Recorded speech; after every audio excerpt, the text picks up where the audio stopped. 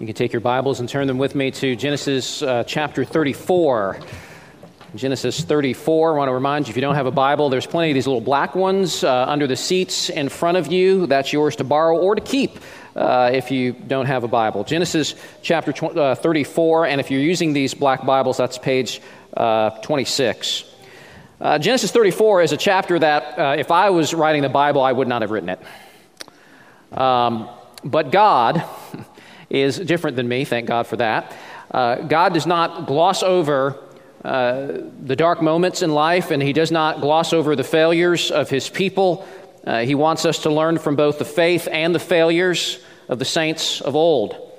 And we've been seeing encouraging faith from Jacob these past few weeks. In chapter 32, we read of his dramatic face-to-face encounter with God at Peniel, where he took a massive leap forward spiritually as he learned that the key to the life of a believer is prevailing not through strength and power, but prevailing through weakness as one learns to rely exclusively on God's grace through faith. And then we saw in chapter 33 a humbled and thankful Jacob seeking forgiveness for his sin against Esau so long ago.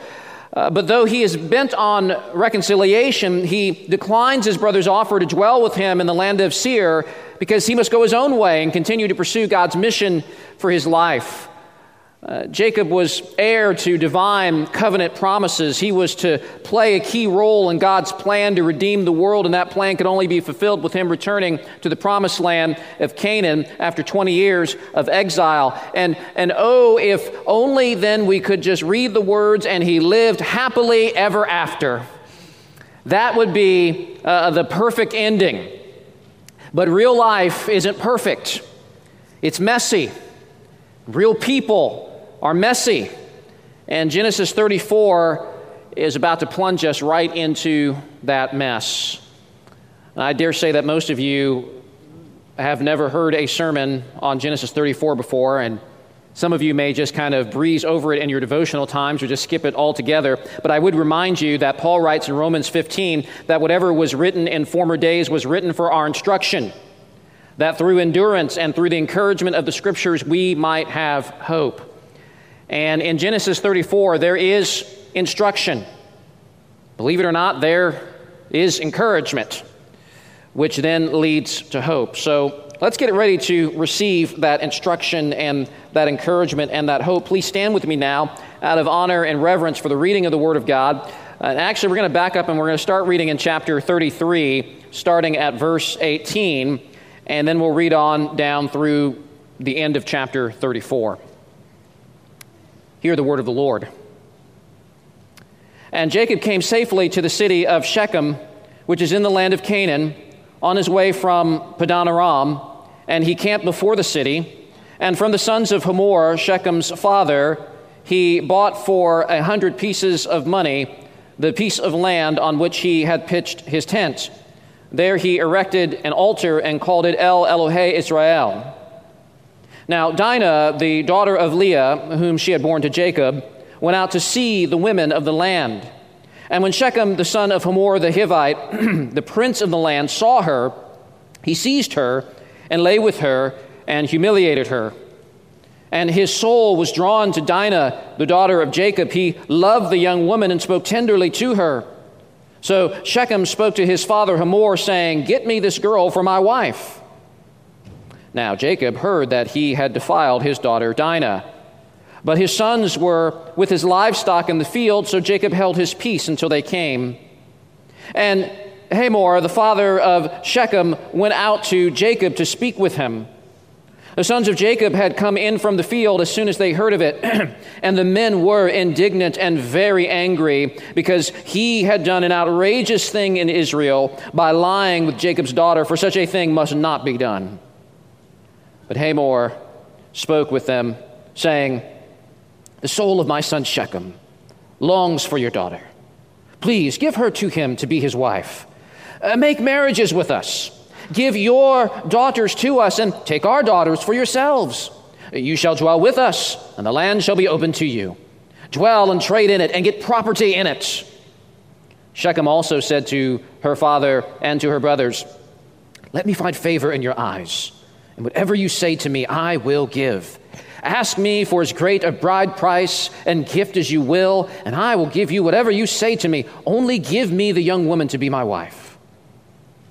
The sons of Jacob answered Shechem and his father Hamor deceitfully, because he had defiled their sister Dinah. They said to them, "We cannot do this thing, to give our sister to one who is uncircumcised, for that would be a disgrace to us. Only on this condition will we agree with you, that you will become as we are by every male among you being circumcised. Then we will give our daughters to you, and we will take your daughters to ourselves, and we will dwell with you and become one people. But if you will not listen to us and be circumcised, and we will take our daughter, and we will be gone." Their words pleased Hamor and Hamor's son Shechem. And the young man did not delay to do this thing, because he delighted in Jacob's daughter. Now, he was the most honored of all his father's house. So Hamor and his son Shechem came to the gate of their city and spoke to the men of their city, saying, "These men are at peace with us. Let them dwell in the land and trade in it. For behold, the land is large enough for them. Let us take their daughters as wives, and let us give them our daughters. Only on this condition will the men agree to dwell with us to become one people, when every male among us is circumcised, as they are circumcised. Will not their livestock, their property, and all their beasts be ours? Only let us agree with them, and they will dwell with us."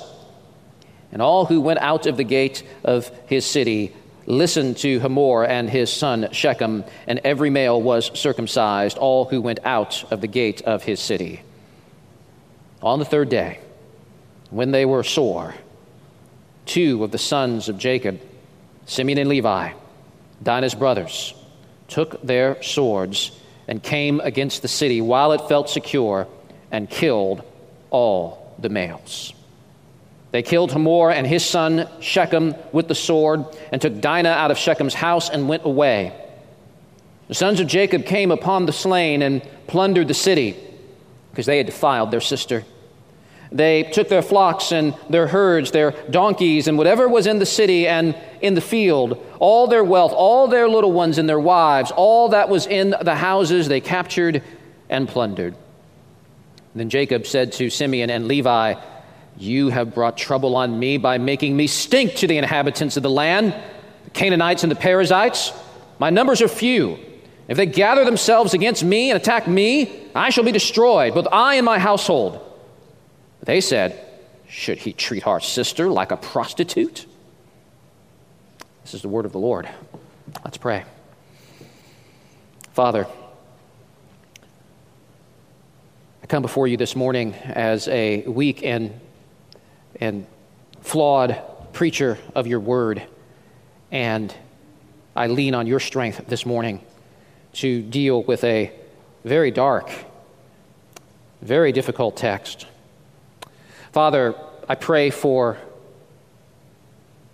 the congregation this morning that you will help them navigate the text, and that you, by the Holy Spirit, would speak, would instruct, would convict if necessary, and ultimately that you would encourage and point our eyes to Christ. In Jesus' name, amen. You may be seated. All right, now you know why many people don't preach on Genesis 34. While most people in our country were celebrating Halloween last week, some took October 31st as a time to remember the great reformer Martin Luther, who a little over 500 years ago set into motion events that would grow into what is today recognized as the Protestant Reformation. And a term Luther coined was the phrase Simul, Justus et Peccator, which is Latin for simultaneously just and a sinner, or simultaneously righteous and a sinner. And this is the tension that every believer lives in. The Scripture clearly teaches that the believing man and woman is righteous, and yet at the same time before heaven is not perfect, is far from perfect. Initial faith in Jesus begins sanctification. And sanctification is not the immediate, but the gradual elimination of sin from the believer. And sometimes that process of sanctification is hard. Sometimes that process of sanctification is slow. And sometimes for the believer, it's 2 steps forward and 1 step back. And sometimes it may be a huge step back. Jacob takes a huge step backwards for sure. And as we examine our text this morning, the first thing I want us to see here is a partial obedience. A partial obedience. God commanded Jacob to end his exile and return to the promised land. And so we read in chapter 33, verse 18, that Jacob came safely to the city of Shechem. By the way, let me just interject real quick to avoid any confusion. There's Shechem the city, and then there's Shechem the guy. And so it's helpful to have those two things in mind there. Here, Jacob, in verse 18, comes safely to the city of Shechem, which is in the land of Canaan, on his way from Padan Aram, and he camped before the city. And we might say, well, that's awesome, right? God commanded him to return, and he has. So what's the problem? Well, let's remember where the finish line for Jacob is. It's not just Canaan in general, but a particular place in Canaan. Anyone want to guess what that is? All right, I'll tell you. It's Bethel. Jacob was supposed to return to Bethel. Bethel was where Jacob, on the run from Esau at the beginning of his exile from home, had an encounter with the Lord, and Jacob made a vow. And he said, if God will provide for me and protect me and bring me safely back, then God will be my God. I will return to this place and worship you, and I will give you 1/10 of everything that you give me. And in chapter 31, when God appears to Jacob again and commands him to return, he says, I am the God of Bethel, where you made a vow to me. He reminds Jacob of his vow, and he calls him now to make good on it. And here in chapter 33, verse 18, we see that God has fulfilled his word in bringing Jacob safely back to the land. But Jacob doesn't fulfill his word. Jacob enters into Canaan again, but he stops short of Bethel. Verse 19 says, and from the sons of Hamor, Shechem's father, he bought for 100 pieces of money the piece of land on which he had pitched his tent. Jacob is done with his travels. He's buying land. He's planning on being there for the long haul. And here's the sad thing about it. Bethel is only a day's journey away from Shechem. After traveling nearly 500 miles, he is almost there, but he doesn't go all the way. He stops short. He fizzles out and gives up just before the finish line.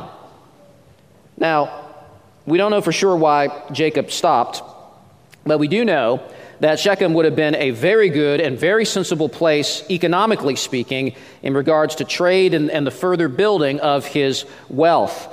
What's more, the fact that he's purchasing land may suggest that perhaps Jacob has grown weary of his wandering pilgrim status. Isaac and Abraham lived like temporary sojourners and aliens in the land. And the only thing that Abraham owned in Canaan was a burial plot. Abraham and Isaac were trusting that God would provide in his own time and in his own way. In fact, Hebrews 11 tells us that the patriarchs lived with a sense that the land would not even be theirs in their lifetime, and so they looked forward to receiving the fullness of their inheritance in the next life. But Jacob seems to have forgotten that. He's ready to settle down and build a comfortable life for himself right now in this life. And we can easily see how this could be justified. Listen, Shechem is close enough to Bethel. This is a good place to settle down with the family. And I am back in Canaan after all. Isn't that the most important thing? Can I not worship God as much here as I can at Bethel? And in fact, if you go down to verse 20, he builds an altar. And he calls it El Elohei Israel, which means God is the God of Israel. Now, of course, Israel, remember, is Jacob's new name. And so here he is declaring that God will be his God. And it appears he's obeying here. He's doing what he vowed to do back in chapter 28. The only problem is that he was supposed to be doing all of this at Bethel. I'm reminded of the book of 1 Samuel where Saul had only partially obeyed God, but he kept insisting that he obeyed God, and he tried to make himself look good through religious activity, and Samuel says to him, "No, Saul, to obey is better than sacrifice." Both Saul and Jacob try to gloss over their sin by covering it up with religious activity, and that's something that we're all tempted to do. Tempted to pick and choose which parts of God's word we'll obey and which don't necessarily apply to us. Now, we would never verbally affirm that such a thing is acceptable, but do our lives reflect that? Are there certain areas where we, on the one hand, appear to be obeying the Lord well? Maybe you're serving in ministry. Maybe you're engaged in personal evangelism. You're regularly attending church, regularly reading the Bible, and yet at the same time you stop short of full obedience as you cherish secret sins that maybe nobody knows about. Perhaps you justify your impatience or your anger or your lack of forgiveness towards someone because, hey, you may not be all the way to Bethel, but you're close enough, right? You're doing some good things as you declare God to be your God. Brothers and sisters, we should never be content with a partial, half-hearted obedience to God, and we should be wary of the imminent dangers that come with living that way. Ian Duguid writes that almost obedience is never enough. Being in the right ballpark may be sufficient when watching a baseball game, but it is not nearly enough when it comes to obeying God. Nothing short of full obedience is required. And so we should take to heart the counsel that King David gave to his son in 1 Chronicles 28:9, where he urged Solomon to know the God of your father and serve him with a whole heart.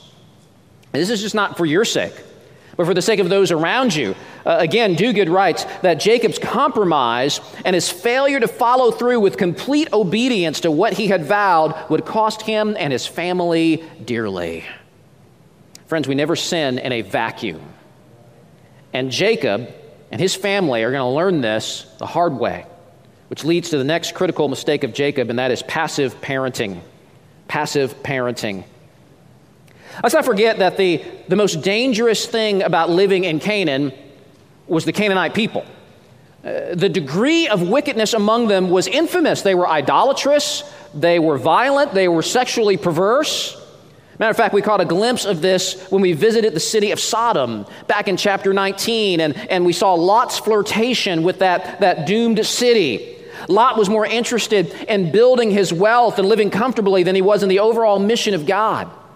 And we're told in Genesis 14 that Lot pitched his tent near Sodom, and eventually Lot becomes increasingly entangled with them in business and in trade, and he is even willing to let his daughters marry the wicked men of Sodom. And with that background in mind, we should have alarm bells going off in our heads when we see Jacob pitching his tent near Shechem, as he becomes involved in business transactions with them, purchasing land and settling in to carve out a life in that region, getting closer to the Hivites there and exposing his family to the Canaanite peoples. While God had called Abraham's family to be separate from the Canaanites, Jacob is becoming increasingly comfortable with them. In verse 1, we're told that Dinah, the daughter of Leah, went out to see the women of the land. There are several red flags here. Dinah is referred to as the daughter of Leah, Jacob's first wife. If you recall, Jacob was tricked by Laban into marrying her.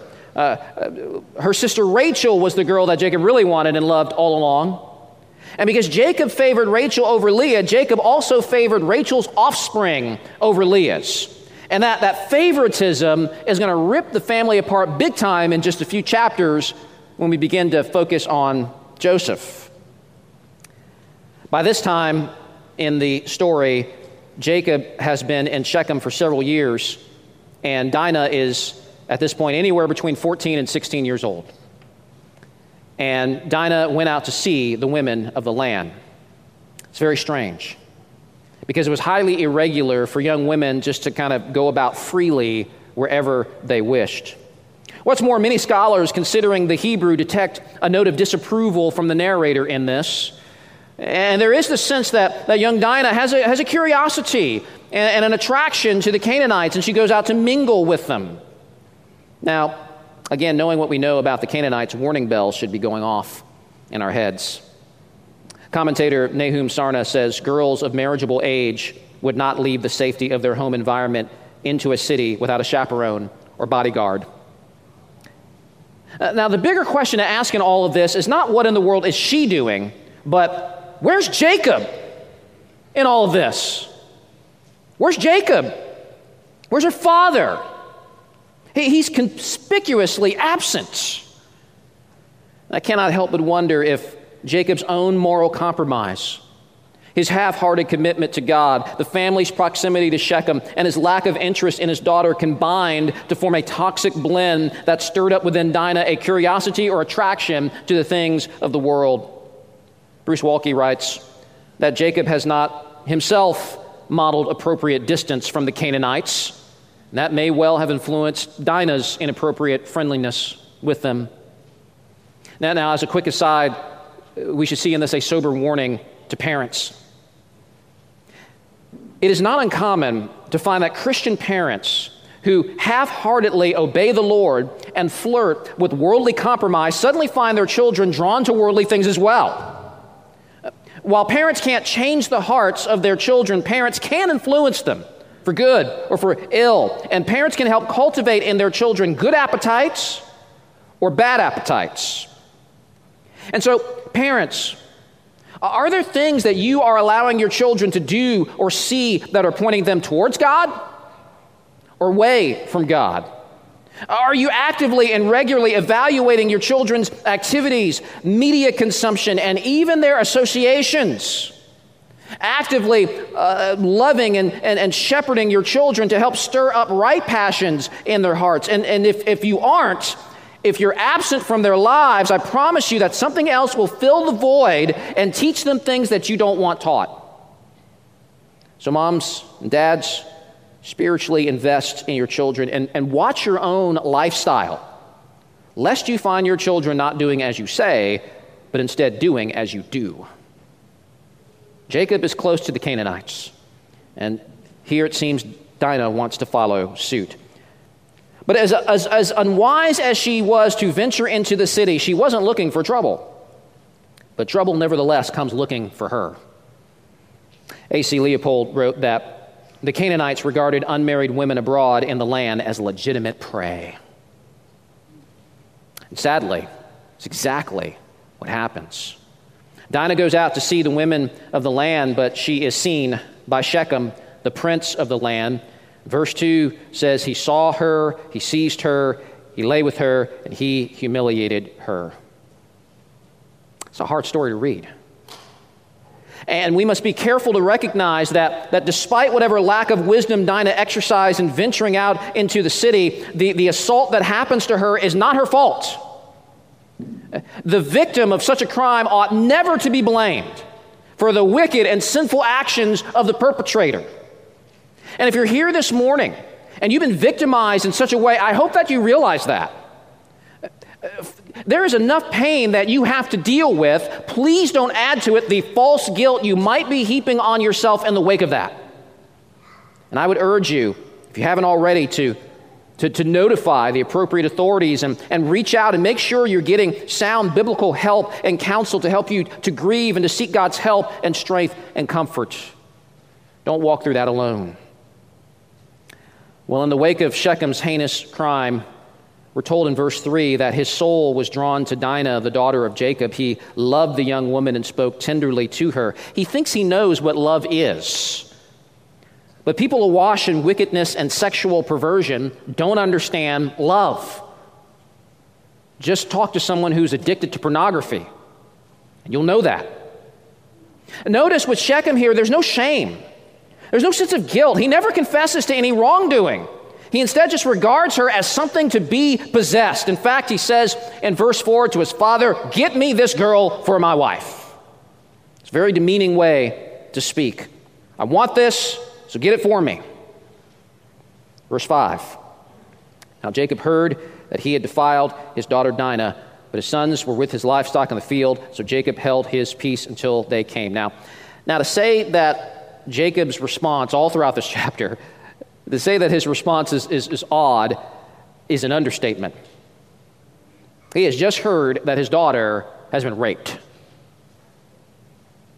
and he holds his peace.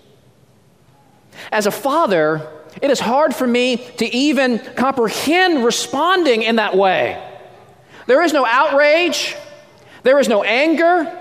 There is no immediate departure to the city to confront the family. There is no prayer.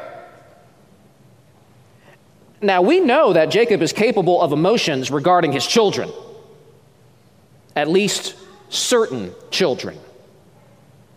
We'll see intense emotion and grief explode later on in connection with his sons Joseph and Benjamin, but of course those children are connected to which of the wives of Joseph? They're connected to Rachel. But Dinah, as Moses has gone out of his way to highlight at the beginning of the chapter, Dinah is the daughter of Leah.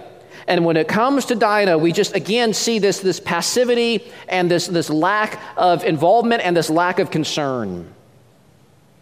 Jacob's passive response is implicitly condemned by Moses because the writer immediately contrasts it with the emotional response of the brothers. Verse 7 says that when the sons of Jacob heard about this, the men were indignant. It could also be translated grieved.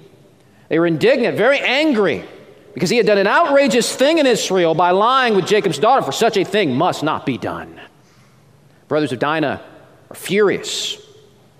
They are filled with the kind of intense indignation that Jacob should be feeling. And you just have to keep asking why. What's going on? Yeah, I know Dinah may not be one of his favorite kids, but still, you would think there would be at least some sense of indignation here. Well, I have some thoughts about that. I think there's more going on here, and I'll revisit Jacob's possible motivations in a minute, but let's keep working through the text. After considering Jacob's partial obedience and his passive parenting, Jacob amazingly is now willing to engage in a perilous compromise. A perilous compromise. In verses 8 through 12, Hamor, Shechem's dad, now seeks to enter into negotiation with Jacob. He says, "The soul of my son Shechem longs for your daughter. Please give her to him to be his wife." Now, what is remarkable is that never once in these negotiations is there any admission of guilt. There's no admission of wrongdoing. That's not even acknowledged. What else is not being acknowledged is that all of this time, guess where Dinah is at? Do you know where Dinah is at during the negotiations? You know if you were paying close attention when you were reading it. She's being held captive in Shechem's house. But none of this is discussed.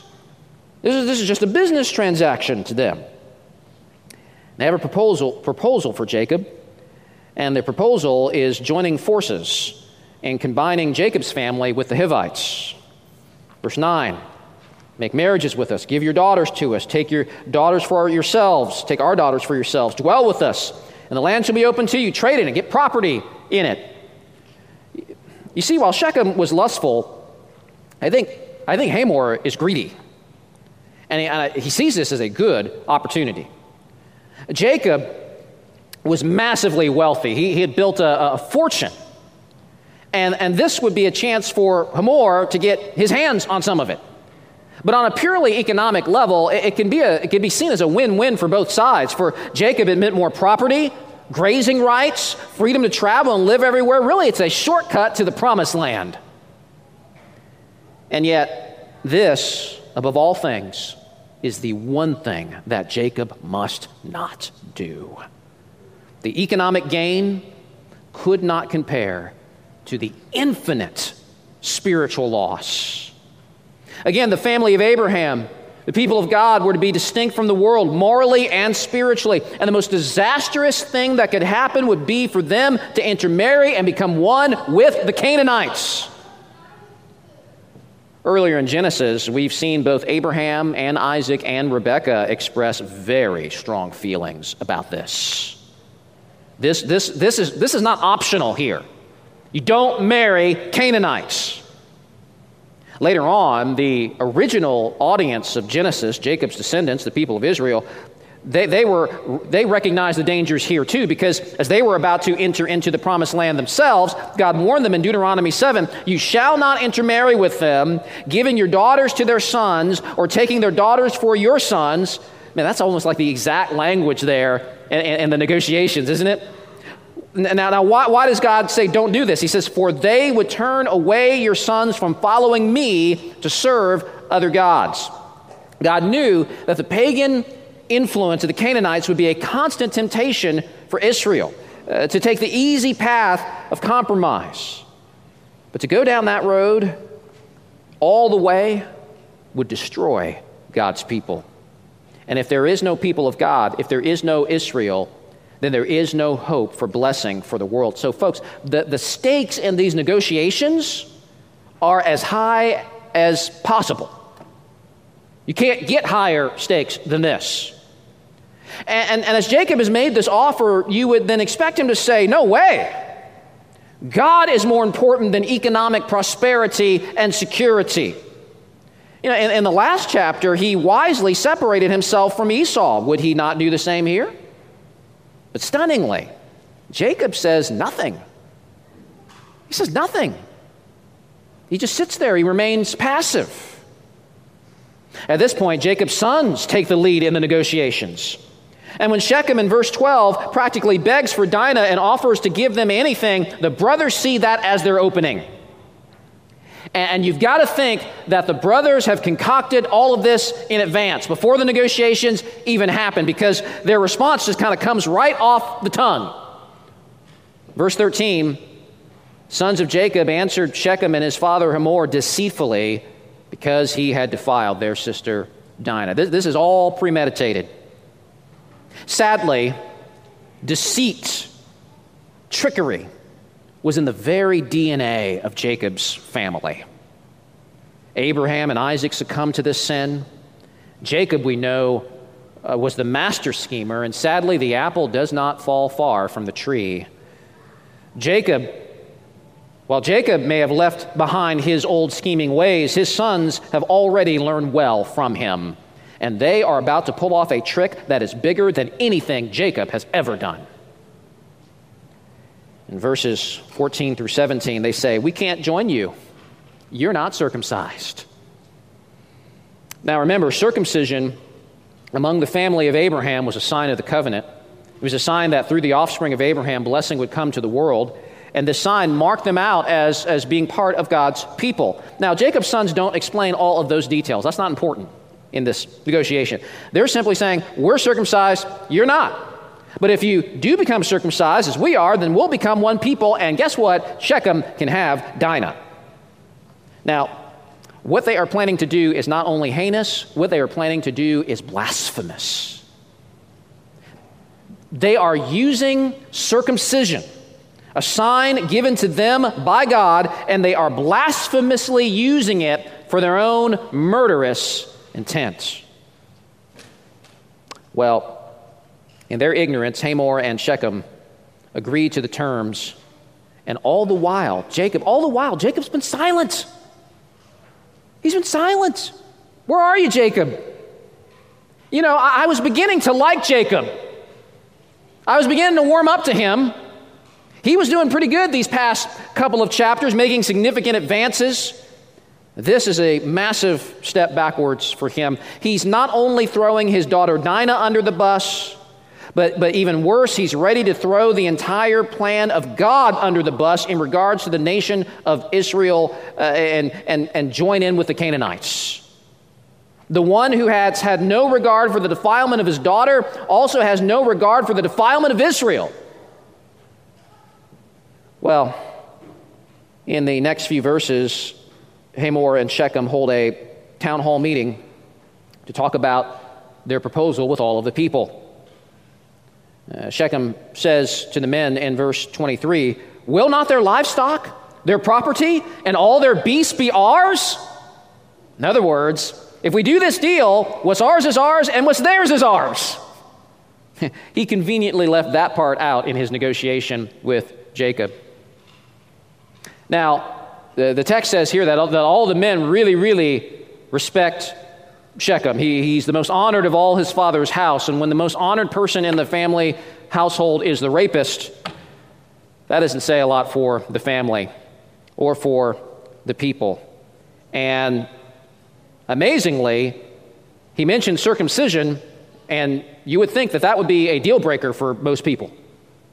But they're fine with it. They're fine with it. Because many, many people will do almost anything to make a profit. So they agree to this, and they circumcise themselves.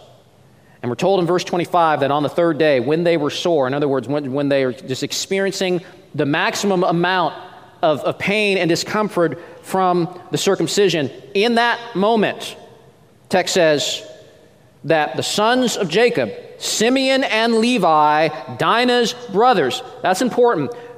Those were Dinah's full-blooded brothers. So they also were full-blooded sons of Leah. These brothers, it says, took their swords and came against the city while it felt secure and killed all the males. Now, I mean, when we think city, we think Atlanta. Cities were much smaller back then. You'll think that millions and millions of people were slaughtered. But whether it was dozens or a few hundred, however many, it was one too many. It's a slaughter. It's a bloodbath. Simeon and Levi may have had helpers in this slaughter, maybe servants, others, but they are the ones that are named because they're the ringleaders. And verse 26 says, they killed Hamor and his son Shechem with the sword and took Dinah out of Shechem's house and went away. And then, like sharks that smell blood in the water, we're told that the sons of Jacob, and I take this to mean the other brothers minus Joseph. Joseph was a boy at this time. He was the youngest. The sons of Jacob came upon the slain like vultures, plundered the city because they had defiled their sister. They took their flocks and their herds, their donkeys, whatever was in the city and in the field, all their wealth, all their little ones and their wives, all that was in the houses, they captured and plundered. Folks, this is hard to read as well. This is an all-out massacre as they mete out death, not just on Shechem, but on everyone. And in this, the sons of Jacob are no better than Shechem, driven by their passionate lust in the moment, a lust for vengeance. They kill all of Shechem's people, all of Shechem's friends for the sin of one man. It's a massive injustice and ironic, because if the sons of Jacob's standard for justice is the right standard, then they all should be dead. Esau should have slaughtered them all in the last chapter because of the sin of their father, Jacob. And it is only after this that Jacob finally says something. He has been silent the whole chapter. We've been waiting to hear from him, and he's just been totally passive. And so now he finally opens his mouth and gives a pathetic response. A pathetic response. That's my next point. Simeon and Levi are standing there before Jacob, blood dripping from their swords, smeared all over their clothes. And finally, Jacob speaks. He says in verse 30, "You have brought trouble on me by making me stink to the inhabitants of the land, the Canaanites and the Perizzites. My numbers are few, and if they gather themselves against me and attack me, I shall be destroyed, both I and my household." What word comes up over and over again? How many times do you count the first person pronoun in Jacob's little speech? I count 8. Jacob makes everything about him. You would think that when your sons return from murdering and looting an entire town, covered in blood, and with refugee women and children walking into your camp that you now would be responsible for, You would think that Jacob would be deeply grieved over the sin and the pain and the injustice of it all. But instead, he makes it all about his position and his safety and his security because he's afraid. He's afraid. And that, brothers and sisters, has been Jacob's problem ever since he arrived at Shechem.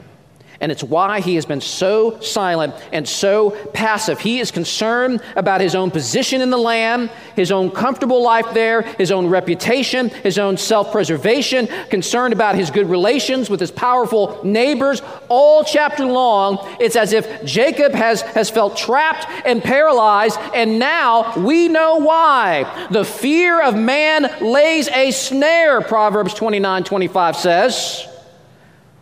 But whoever trusts in the Lord is safe. Jacob's fear has rendered him spiritually and morally impotent. He does not trust, he does not fear the Lord, and so, therefore, he is controlled by the fear of all of these other things.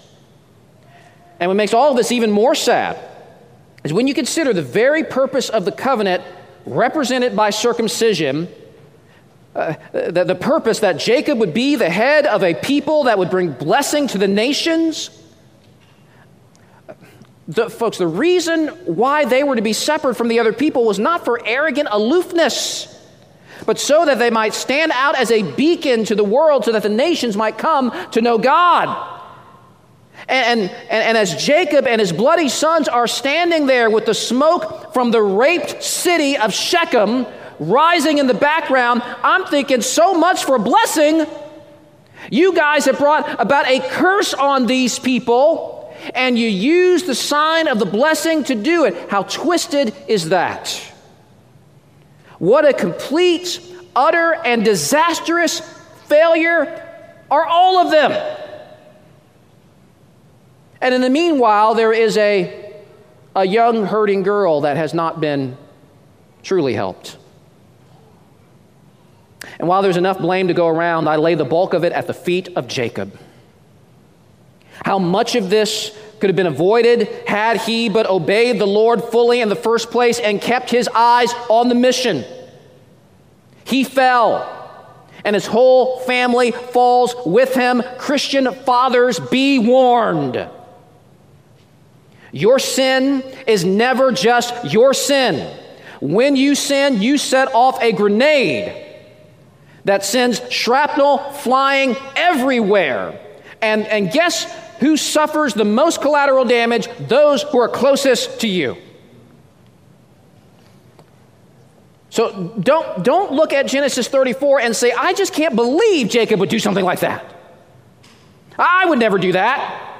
Instead, you and I should look at this chapter and tremble and say, along with the 19th century Scottish minister McShane, that the seed of every sin known to man is in my heart. And then in response, we should pray, Lord, have mercy on me, a sinner. Folks, we are made of the same stuff as Jacob. And if you and I take our eyes off the ball and think that we can just spiritually coast and be spiritually passive and not vigorously pursue the Lord, if we think we can get away with half-hearted, partial obedience and flirt with worldly compromise, then we should not be surprised if one day we find ourselves experiencing a fall every bit as severe as Jacob's. Do not think you're above it. Let anyone who thinks that he stands take heed lest he fall. But what if you already have fallen? Like Jacob. And you're here this morning realizing that, like Jacob, you have lost your way. You have lost your focus on the mission of God. You have not loved as you should have loved. You've not led your family as you should have led. Or you've simply not been about the business of wholeheartedly pursuing the Lord. And you and perhaps others are suffering the painful consequences of the foolish choices that you have made. What does that mean for you now? Well, I think we discover the answer by considering God's response to all of this. God's been absent from this chapter, which is poetic, because this chapter is a sobering example of what happens when everyone disregards God. If God has been silent, or if Jacob has been silent, God more so. But now, as we move into chapter 35, he speaks. And there we see a precious grace. A precious grace. I did not read verse 1, chapter 35 in our scripture reading because that would have been a spoiler. God said to Jacob, "Arise, go up to Bethel and dwell there. Make an altar there to the God who appeared to you when you fled from your brother Esau." After Jacob had spent years in partial obedience, failing his sons, failing his daughter, failing God, God finally intervenes and tells him to pick up, leave, and get back to the business of fully walking with and obeying me. You're not done, Jacob, and I'm not done with you. Brothers and sisters, that is precious grace. Because I'll be honest, if I was God, I would be totally done with Jacob after this. Totally done. But friends, God is much better than Deemer Webb. Thank God. God still loves Jacob, and Christian brother and sister, God still loves you. And the scriptures are showing us that God never gives up on his people. Our foolishness can never thwart and overcome his good plans. While Jacob had failed to keep his vow, God will not fail to keep his. He told Jacob in chapter 28, "I will not leave you," and God won't. Much later in history, Jacob's descendants likewise consistently failed to follow God, and yet God said to them in Malachi chapter 3, "For I, the Lord, do not change. Therefore you, O children of Jacob, are not consumed." In other words, though God's people are fickle, God is faithful. God keeps his promises. God is ever, ever faithful. And the next verse in Malachi, God says to them, "Return to me, and I will return to you, says the Lord of hosts." And so in chapter 35, verse 1, we find God not condemning Jacob or smashing him into the earth. God does not change, and therefore Jacob is not consumed. Though he should be. Instead, in the wake of Jacob's fall, God simply tells him to get back up and to listen to God again. Move forward in obedience to him. You cannot reverse past disobedience, but you can in the present repent and reverse course and do what is good and right. And if you do, you can count on the Lord to support you and to help you in that, as he does with Jacob. But there's more. As we begin to limp with Jacob back to Bethel, the question of Jacob's sons at the end of chapter 34 haunt us. They ask Jacob, should he treat our daughter like a prostitute? In other words, should sin be gotten away with? Should there not be justice? That's a really good question. And neither Jacob nor his sons could properly answer it. Jacob downplayed the need for justice, and Jacob's sons confused justice with excessive, bloodthirsty vengeance. Well, it is also at Bethel that the question of his sons will be answered, because when Jacob finally gets there, he's going to build an altar, and on that altar, he's going to place an animal, and he's going to slit its throat. And as blood runs down that altar, it communicates a powerful message that, yes, God is a God of justice, and the wages of sin is death, and vengeance belongs to God. And all who sin deserve to be like that animal, life ebbing away, choking on its own blood. In other words, it's not just people like Shechem who deserve that, but everyone, including the worshiper. And the sacrifice is a vivid reminder that God did not agree with Jacob's indifference to the evil of Shechem. God is a God of justice, which is why God appointed governing authorities to bear the sword against evildoers, and why ultimately God himself promises to bring the sword of his holy wrath upon sinners. On the other hand, that dying animal does not just speak of justice, but it speaks of grace and mercy. Because it is not the worshiper that is dying at the altar. It is the animal. Blood must be shed for sin, but for the one who repents and seeks the mercy of God, that blood does not have to be his own, but it will be the blood of a substitute. And that would be a vivid reminder to Jacob's sons that not only is there justice, and that justice must be proportionate and fair, but even more, that there is grace for the humble sinner. And those animal sacrifices are ultimately just reminders. They're not the final solution. They're but symbols. They're symbols pointing to the one who would bring justice and save. Jesus Christ, the Lamb of God, takes away the sin of the world by dying as a substitute for sinners like us. His blood was shed on the cross. He received the fullness of justice for every sin committed by his people. The cross shows that God takes sin very seriously, which was the concern of the sons of Jacob. Indeed, the cross shows that he takes it more seriously than anybody else does. But at the cross, we don't see sinners dying for the sins of their friend like what happened at Shechem. We instead see one perfect man dying for the sins of all of his friends, so that all who repent and seek mercy will find it. But those who reject Jesus as their sin-bearing substitute will ultimately receive the justice of God directly themselves. That same Lamb of God who died also was raised, and Revelation chapter 14 says that the sinner will be eternally tormented with fire and sulfur in the presence of the Lamb. Vengeance is mine, says the Lord. And if it is his, then we don't have to exact it ourselves. We can trust the Lord to do it. And in this way, all sin will be dealt with more perfectly than Jacob's way or his son's way. All sin will be rightly accounted for. Either the sin is borne by Jesus on the cross, or it will be borne by the sinner forever in hell.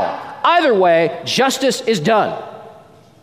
Either way, no sin goes unpunished, which not only speaks a word to people like Jacob and his sons, but also speaks a word to people like Dinah, who find themselves unjustly treated and sinned against. Jesus knows the pain of the one who has unjustly suffered because he himself has suffered unjustly. And in him and through him, all sin, one way or another, will be dealt with. Sins that you have done and sins that have been done against you. For the unrepentant, the end game is hell. For the humbly repentant, well, we can rejoice that for our sake, he made him to be sin who knew no sin, so that in him we might become the righteousness of God. He gets the penalty of our sin. We get the benefit of his righteousness. And therefore in Christ we can be Simul, Justus et Peccator, righteous yet a sinner, which is why even after the fall, even after a big fall, the Christian need not be fearfully anxious that God will condemn him, but he can, like Jacob, get back up and press on in his pilgrimage. This does not mean that there will never be temporal consequences for the sins of a believer. Jacob will experience this for sure. But even in those things, God continues to work in his life. And regardless of any temporal consequences, the shed blood of the sacrificial lamb at Bethel will remind him that he will never experience the eternal consequences. Why? Because those consequences have been borne by another. And that is the hope for all of God's people. Let's pray. Father, thank you for your help in navigating us through a very difficult text. And thank you for the reminder that God is a God of justice, of terrible vengeance that will be measured out on all sin. But you are a perfect judge who dispenses justice rightly, righteously, fairly. And Father, thank you also for the reminder that the God of justice is also the God of grace and mercy, and that destruction is not the end of the story for all who would humbly repent and seek your favor. Justice and mercy come together at the cross. Justice for our sin, and then mercy flowing from you to us. We thank you that for your people, though our sins be many, your grace is more. We thank you in Jesus' name. Amen.